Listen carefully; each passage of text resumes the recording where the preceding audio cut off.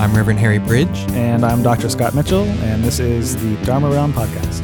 And we're coming to you from the Kodo of the Jodo Shinshu Center in Berkeley, California.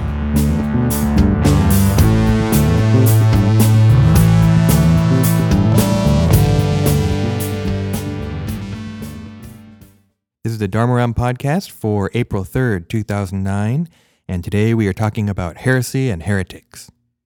In our last few discussions, we talked about postmodernism and meta-narratives, and there was one area that we had talked about off tape, but never really addressed while we were recording, and that was something you brought up, and it's the idea of heresy, and so we kind of want to pick that up, because even though this idea that you brought forth originally is very interesting, but we kind of want to go in a different track with it. So could you kind of bring out that idea of heresy and postmodernism? Sure. So one of the sources we were looking at was this issue of postmodernism, and I was drawing on this source about religion and globalization, and read this bit about by the sociologist of religion, Peter Berger, who wrote that in the postmodern period, when we're faced with different options for different belief systems or different paradigms or different narratives, we are all heretics. And he uses the word from the Greek root, which he says has to do with choice, basically saying that we all have to choose our own particular religious perspectives. Even if we're choosing the one we're born into, we're still making a choice because we have different options around us. And the interesting thing about that word is that this has this negative connotation of somebody who's outside of your religion or against you or rejecting you. But I think he's using the word in a well, he's trying to go back to maybe the original meaning of the word, which is interesting. Right. But I would think that as a postmodern scholar, he has to be aware that that word has negative connotations for many people, especially if you have an idea of orthodoxy and this one truth, and that in that sense, heresy is not good because it's heresy against the one true truth that you hold. And so in a way, I think there's an inbuilt criticism there of maybe people or belief systems that only hold up this one truth. Right. But it's interesting too, and I think it's very it resonates just from seeing magazine articles and like Newsweek and that kind of thing, and this whole idea that in America there are so many different religions, and with now so much intermarriage, not only racially but also culturally and ethnically, religiously. So you may have a family that has one Christian spouse and one Buddhist spouse or Jewish spouse, and what do you do? Mm-hmm. How do you bring up the kids? Right? Maybe 50, 100 years ago, it wasn't as much of an issue, and there wasn't so much cross-pollination, shall we say. But nowadays, I think it's almost it's a given. It's a given that that's going to happen. So this issue of choice is very important, I think. But that's not what we want to talk about. No. We want to go we don't care about the root of the word. We want to talk about all Buddhist heretics. Yeah, heretics, heresy. When I think of heresy, I think of heavy metal.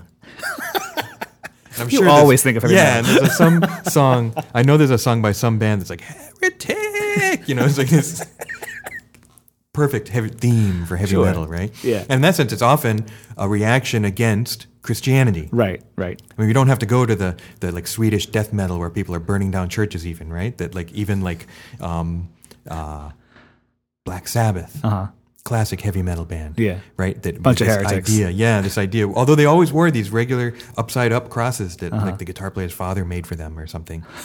So they weren't actually the Antichrist, but they had this theme in their music, just the name, Black Sabbath, of something against Christianity. Yeah, and I think that whole thing is about being critical of orthodoxy, or critical of fundamentalism, or critical of received religious teachings. And that's part of, I think, what Peter Berger is talking about, just being sort of critical and open to saying, hey, what makes you so sure you're right when there's this wide array of different perspectives. And of course, rebellion. Yeah. We don't even have to get that deep into religion if we're talking about heavy metal, right? That it's just rebellion. These people, But getting back to that idea of this kind of heresy against Christianity, well, Galileo or something too, right? Like that, what to us seems obvious, right. Those stupid, people that declared him a heretic, and they couldn't even see the truth that was right before them because it went against their orthodox conservative religious views or whatever. I think a lot of times we assume heresy is necessarily attached to Christianity, right? Or let's even say religions of the book or whatever. But I think we can see that we can find ideas of heresy in Buddhism as well. Yeah. And so that's what we wanted to address today. Definitely. Because I've definitely met a lot of people, not religious specialists or even Buddhists who have these ideas about, all Buddhists sort of get along and we're all peaceful, happy people and there's no strife or disagreement and, heretics in Buddhism, that's ridiculous. But it's not true. Nothing could be further from the truth. No. Well, I mean, what I always tell people is that Buddhism is a religion, and it's been a religion for 2,500 years. And over that period of time, there's bound to be disagreements. Yes. And it's also a religion that includes many religious institutions that developed around a certain set of interpretations of the Buddhist teachings, and that there often were in competition or coexistence at the very least with other schools that had different interpretations. Right. And, when you come across a different school, a different interpretation, or a different teacher who's doing things that you disagree with or you think are wrong, what better word to use than heretic? And hopefully it doesn't get to that point, right? I think very often Buddhist schools have been able to coexist, even though they may hold different doctrinal interpretations. Right. And I think we're going to get into this in our talk about different historical contexts, but I think it's also important to remember that the idea of different Buddhist schools actually means something different in different contexts, right? Like in Japan, after the Kamakura period, there were definite different Buddhist schools, and they were very sectarian, and they had different ideas about how to be a Buddhist. But that's different from early Indian Buddhism, where there are different teachers and different teachings and different interpretations, but there were no real set schools that had different institutions or different places, and many monks would live in the same place and belong to different schools, quote unquote, but they weren't like... They may have had different ordination lineages, right. but they doctrinally they may not have been that different. Yeah. Well, so where should we start? I was thinking, to me, one of the most basic, if I were to, were asked, well, what is heresy in Buddhism in a very general sense? Mm-hmm. And my immediate thought is, well, it's wrong views. Because one of the first eightfold path, first fold of the eightfold path, is right view. Right. And so that implies wrong view, right? Yeah. That there is, some It's people say hard. we don't believe anything in Buddhism. Yeah, no, that's totally not true. Right? But there are some very, very basic ideas, I think, in Buddhism that are very important. And one of them is impermanence. Mm-hmm. And so one could say, well, so the opposite of that would be permanence, or this idea that there is something permanently existing. Right. And that could be held up as wrong view, I think. I think absolutely. Not could be, it is held up as wrong. But then you get some texts that say, well, but the only thing permanent is Buddha nature. The only thing permanent is, that there have been traditionally schools that considered themselves Buddhist and would declare that there is something permanent that, but they're a bunch of heretics. No, but they weren't. Yeah, who's declaring it, right? Who's deciding? That's part of the problem. I guess for me, what I'm trying to drive at or get to here is sort of challenge this notion that Buddhism is this religion where you don't have to believe in anything, or that sort of anything goes, or that any particular viewpoint is fine, or this very sort of relativistic kind of notion in Buddhism. And I think that you can find that in Buddhism. I think you're right that as you were saying, that there are different schools that said different things about what exactly was a right view or a wrong view. But if you were to look at the Eightfold Path, it's 8 right statements. It's right view, right action, right thought, right speech, and so on. So to me, that all of those things imply that there are certain things that the Buddha says you should do, and there are certain things the Buddha said you shouldn't do. Mm-hmm. So from that point of view, I think it's built in that there is this idea that there are certain ways that you should carry yourself, or certain ways that you should act, or certain beliefs that you should hold. But then what are those beliefs, right? And the different, and that's where I think where the things come in, that the interpretations or the challenges or the heresy or whatever you want to call it comes in, because you can interpret those in different ways. Any one of the things on the Eightfold Path, you can interpret them 1,000 different ways.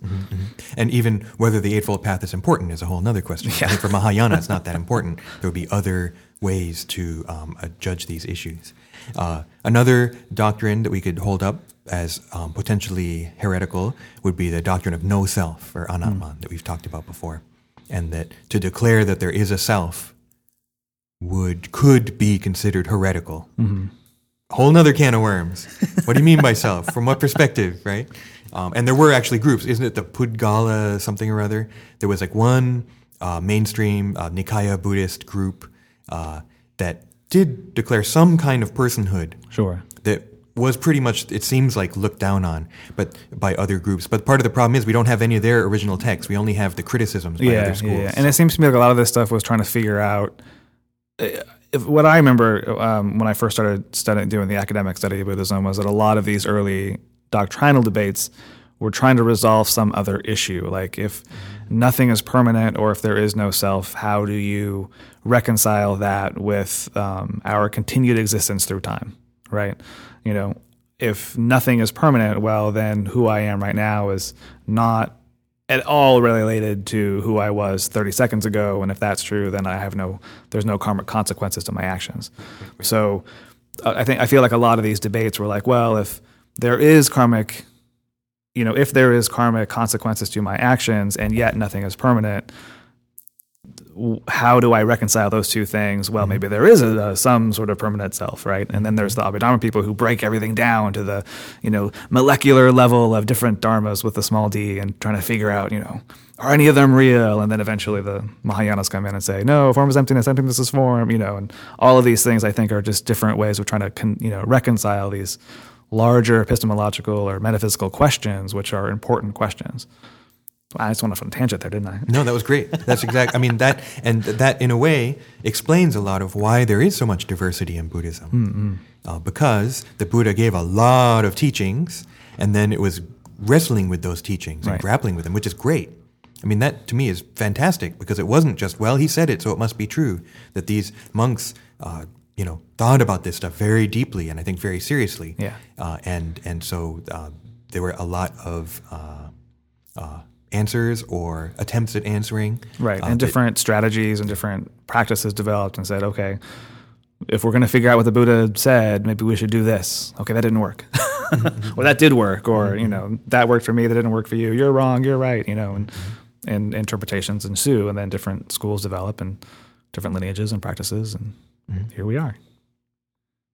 So one thing that came up in this talk, too, is that we've talked about what people do, right, and then what people think. And so here we're talking very much about doctrine, no self, impermanence, right, and that these are ideas, maybe beliefs, right, and that they may or may not be important, right? So orthodoxy is about proper belief, that you believe something. But it is important to remember that in Buddhism, practice is also very important. What do people do? That Buddhism offers a lot of practices that may or may not be connected to the beliefs. Sometimes they are, right? Sometimes believing a certain thing may be important. The thought behind why you're doing something may be important. Other times, I think they're not, like the Vinaya and the monastic code. Right, and that a lot of times people had the same Vinaya, they had the same monastic code, but had extremely different doctrines. But they could probably coexist because they were all doing the same thing. They were living by the same code. Right. But were writing treatises or thinking about different approaches to these different metaphysical or doctrinal issues. So that's something just to keep in mind. At Heresy, I think we often think of as terms of belief. Yeah.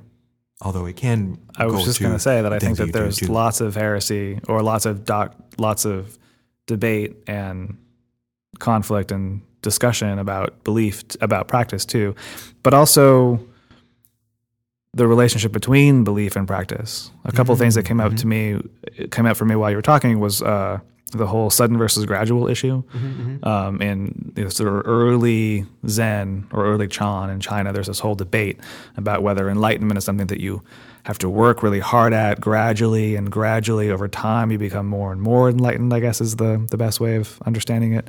Or if enlightenment is this sudden thing that happens, just, this flash of inspiration, all of a sudden you're enlightened, regardless of how much effort you put into it.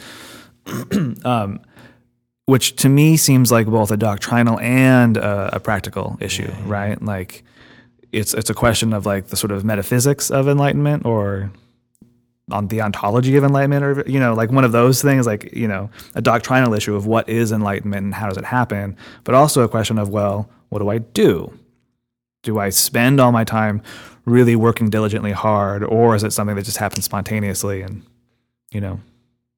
there's little I can do, So I think that we can talk about differences of belief and practice, belief or practice, as well as belief and practice. Right. So it's all, it's complex, that relationship between belief and practice in Buddhism. Yeah. And there's certainly a lot of, I think, to swing this little podcast back to Shinshu, which I think is what we're supposed to be talking about. Ultimately. I think there's a lot of questions about heresy and proper practice and proper belief in Shinshu, and particularly in early Shinshu's relationship to non-Shinshu. Well, but also within, not even talking about Shinshu, but about the Jodo teachings, the Pure Land teachings, like the followers of Honen, had so many different interpretations, right? It's Buddhism. It's kind of what Buddhists do best, maybe, right? Is take what their teacher told them and then interpret it. But if you have multiple disciples, you end up with multiple interpretations, perhaps. So, do we want to move on to the Shinshu case then? Yeah, sure, why not? Okay. I think during Shinran's time, there were some important debates going on, or conflicts, right? And so one of them is the one's calling versus many calling. Do you mean just in terms of... in terms of the Honen's followers. The Honen, okay. Yeah. And that there was an issue of, in recitation of the Nembutsu, are you supposed to say it once? Is it a sudden kind of thing? Right. That the one Nembutsu with the right frame of mind is important? Or are you supposed to say it as many times as possible? And that's always interesting to me too, that question of the right frame of mind, right? That's part of it too. There's this question of the number of times, but also the question of your sort of mental faculty or your true intention. Isn't that one of the because things the three minds are really important from the larger sutra and also the Contemplation Sutra. There's two different versions, Sanshin and Sanjin. There's exact same kanji, exact same pronunciation, but then you have to put tenten on one of the SHs to make a distinction between the two. So that state of mind is important. And then is it the power of the Nembutsu itself? Right? Is it the power of the recitation itself that all kinds of doctrinal things, practice things, all messed up and mixed up together. And that, results in huge differences in interpretation.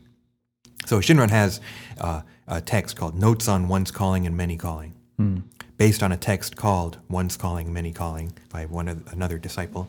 And it's a great text. It's hard to read because it's written in this style of explaining the Chinese. So you read it in English and it looks really kind of redundant, and it'll say something and he'll say the exact same thing, and you're like, why did he have to say that? It's like, well, the original was Kambun. It was just Chinese. And then he writes it out in Japanese and explains it in Japanese. So reading it in English can be hard if you're not familiar with the original text. How would you even translate that? Yeah, you can't. You just have to say what he says, right? And have an understanding, I think, before you read it or when you read it, as you read it. And so one of the great things, though, about Shinran is his answer. It's one's calling, many calling. So at the beginning he says, one's calling is not false. And then goes on, because if you ask, well, which one is it? Is it once or many? Right? And so you read the one's calling is not false, and read through his description. And then halfway through he says, many calling is not false. And goes through and, explains all this stuff. So in the end he says, well, they're kind of both right. Right. But you have with a certain interpretation. that the ones calling, the Nembutsu said, and true Shinjin, having been through the other power of Amida Buddha, having had that awakened in you, that calling of the Nembutsu is very important. That single calling of when Shinjin is truly awakened. But that doesn't mean we stop. That would seem to imply that with that one calling, you shouldn't say it anymore. Right, you're done. Yeah, you don't have to say it, or maybe you shouldn't say it. There were even some who said you shouldn't say it even that once. But then the many calling is once it's said in that from that attainment or having had Shinjin awakened, then one continues to say it in gratitude. So then the reasons why you're saying it, or the quality of the saying it, or the quality of your mind, or something changes after Shinjin. Right? Maybe. I think so. We don't know what we're talking about. I mean, that's to me been one of the interesting debates in all of this is, are you saying the Nembutsu in order to have Shinjin? Well, no. But then if you have Shinjin and you keep saying it, then you're saying it from gratitude. Well, is that different from before you got Shinjin? How do you know you have Shinjin? I mean, what the hell is Shinjin? Right. And this becomes very intellectual. I think it becomes a very intellectual discussion, doctrinal discussion for ministers and scholars and, within the tradition, which I haven't really engaged in that much. But and so if we can come back to there's some other ones too. But this kind of moves us in an interesting direction. So there's another word for Shinjin, which is Anjin. Shinjin means mind of entrusting, or mind of faith, maybe, or mind of this Shin. Anjin, that Jin is the same as Shin, it's mind, but An is peaceful mind. So it's a synonym, right? So Anjin is the same as Shinjin. And so there's this, later on, several hundred years later, this thing called Anjin Nondai comes up, and it's these important points of Anjin, doctrinal points. So it answers some of those questions, and it says, Shinjin Shoin. Shinjin is the true cause of birth in the Pure Land, not Nembutsu. So it's not my saying Nembutsu that's important, it's Shinjin that's important. So it's interesting. This is totally faith versus practice, right? Is it my practice of saying the name, or is it my state of mind, my belief, or my thought, or whatever? Right? So it's great, huh? So Shinjin Shoin is the first Anjin Nondai point, and the second one is Sho Myo Ho On, which is saying the name is said in gratitude. So that, again, yes, we say the name, but saying the name is said in gratitude. It's not a practice in itself that somehow gets to some spiritual attainment. That Shinjin is what does it. Right. So, and then it goes on and on. Those are the only two I know of the Anjin Nondai. But I want to look into it more because there are actually some really interesting points in there, I think. But we never get to that level of discourse here in America for some reason. Well, because we're all stuck on the Four Noble Truths. Yeah. I'm not bitter. So, the interesting thing now is Anjin is this state of Shinjin, right? This proper state, proper Anjin, right? Then there's a term called I-Anjin. I-Anjin. I means different from or divergent from. That's heresy in Jodo Shinshu. I-Anjin. So it's totally based on these points of Anjin, the Anjin Nondai, and that is how often is how heresy is determined in Jodo Shinshu. Is are you properly sticking to the proper understanding of what Anjin or Shinjin is, or have you diverged from that? So who came up with the proper understanding of Anjin or Shinjin? I think scholars. I mean, from Renyo on. Well, and actually, if I can go a little bit further, there's a text called Tanisho. And Tanisho, but that's, a Japanese thing. So the ni is actually I. It's the same I as in I-Anjin. And this is right after Shinran's time. Right. So already it's the translation that the Shin Buddhism translation series gives is a record and lament of divergences. Right? And so those divergences from the true teaching. Right? So already this idea of divergences from the proper understanding is within Shinran's time, if not, obviously it's coming out of the Honin's disciples, but even within Shinshu, there's already issues. Right. And this is a really popular text, Tanisho, because it's short, pithy, right? These short little sections. So you can just read one section in about a minute or less. And so it seems easy to grasp, but it's actually really difficult. There's a lot going on here. For example? Well, the first 10 sections are, as the book has come to us, are sayings that Yuyan has remembered hearing from Shinran. So they're in Shinran's words, as remembered by Yuyan. And so, like, one of my favorites is section 5, where he says, "As for me, Shinran, I've never said the Nembutsu even once for the repose of my departed father and mother, for all sentient beings, without exception, have been our parents and brothers and sisters in the course of countless lives and many states of existence. I love that quote. On attaining Buddhahood after this present life, we can save every one of them. Were saying the Nembutsu indeed a good act in which I strove through my own powers, then I might direct the merit thus gained towards saving my father and mother, but that is not the case." So, again, is Nembutsu a practice whose power I can somehow direct and harness? Or, many people thought that. And if I could say Nembutsu 5,000 times, then I would somehow be able to transfer that merit to help someone else. Right. Even someone else who'd already passed away. And Shinran's saying, no. That I don't have I can't personally generate the proper state of mind in order to harness that power. Right, but the other reason why I love that quote, though, is because and what you're saying about these are short, pithy statements, but that are easy to get, but they're really not. Yeah. You gotta be careful with this book. Yeah, because he's also talking about reincarnation. He's talking fundamentally about our interdependence with other beings.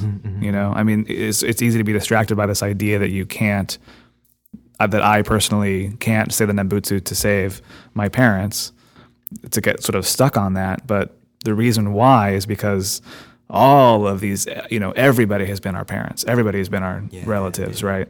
Like, which is sort of based on this much deeper understanding of Buddhist cosmology or whatnot that, is pretty heavy. Yeah. It's pretty deep. So, which has nothing to do with heresy, but anyway. Well, it's interesting, though. I mean, we're not only stuck with the issues of 700 years ago or 800 years ago.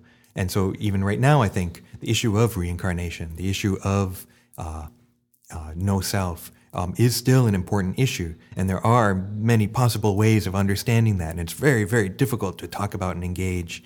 We've attempted it before, and I've kind of given up for a while, and yet still constantly thinking about it, and I think I have new ideas about that. But it's interesting because the ideas of heresy, about reincarnation, yeah. So the ideas of heresy changes all the time too, depending on the social circumstances of the time. Right. Well, one really interesting thing about the Tanisho is that at the very end, Renyo wrote something, and he says, "This sacred writing, the Tanisho, is an important scripture in our tradition." So he's recognizing how important it is. "It should not be indiscriminately shown to any who lack past karmic good." So you shouldn't show this to certain people. Certain people will misinterpret this work, is what he seems to be saying. Fascinating, boom. Yeah. Right? Is it because some people may come up with incorrect interpretations? It may lead them deeper into heresy? Is it because some people may use it against you because it seems to be giving these certain kind of rebellious, heretical to someone else ideas? Yeah. Well, it's very to me tantric. Ooh. Because one of the things about tantric texts is that tantric texts are very mysterious, right? The Twilight language. Right. And the reason that people believe that these texts are so difficult to understand and so secretive, and, you're not supposed to know or read these texts unless you've been initiated or gone through certain rituals or whatnot. The reason is because some of the teachings and practices in these texts can be dangerous, can actually harm you. Right. So that Renyo's statement there about the Tanisho, I think this is very fascinating. It's very tantric. It's very like, this is important, deep stuff. Yeah. Be careful with it. And to go one step further, this Tanisho is sometimes referred to as the razor text. Ooh. Because a razor can be very powerful and can, be used, if used effectively and properly. If used improperly, it can be dangerous to the point of taking your life. Right. And so the Tanisho has that kind of reputation within the tradition that is not to be taken lightly, right? It's a very, very powerful, this tiny little book. Well, thank you for listening to our brief discussion of heresy and the heretical. And as we were talking, we kind of realized, I think, that this is a very deep and interesting topic. And so if it has sparked any ideas and any of you too, please feel free to mail in questions or comments, and we may revisit this topic at a later time.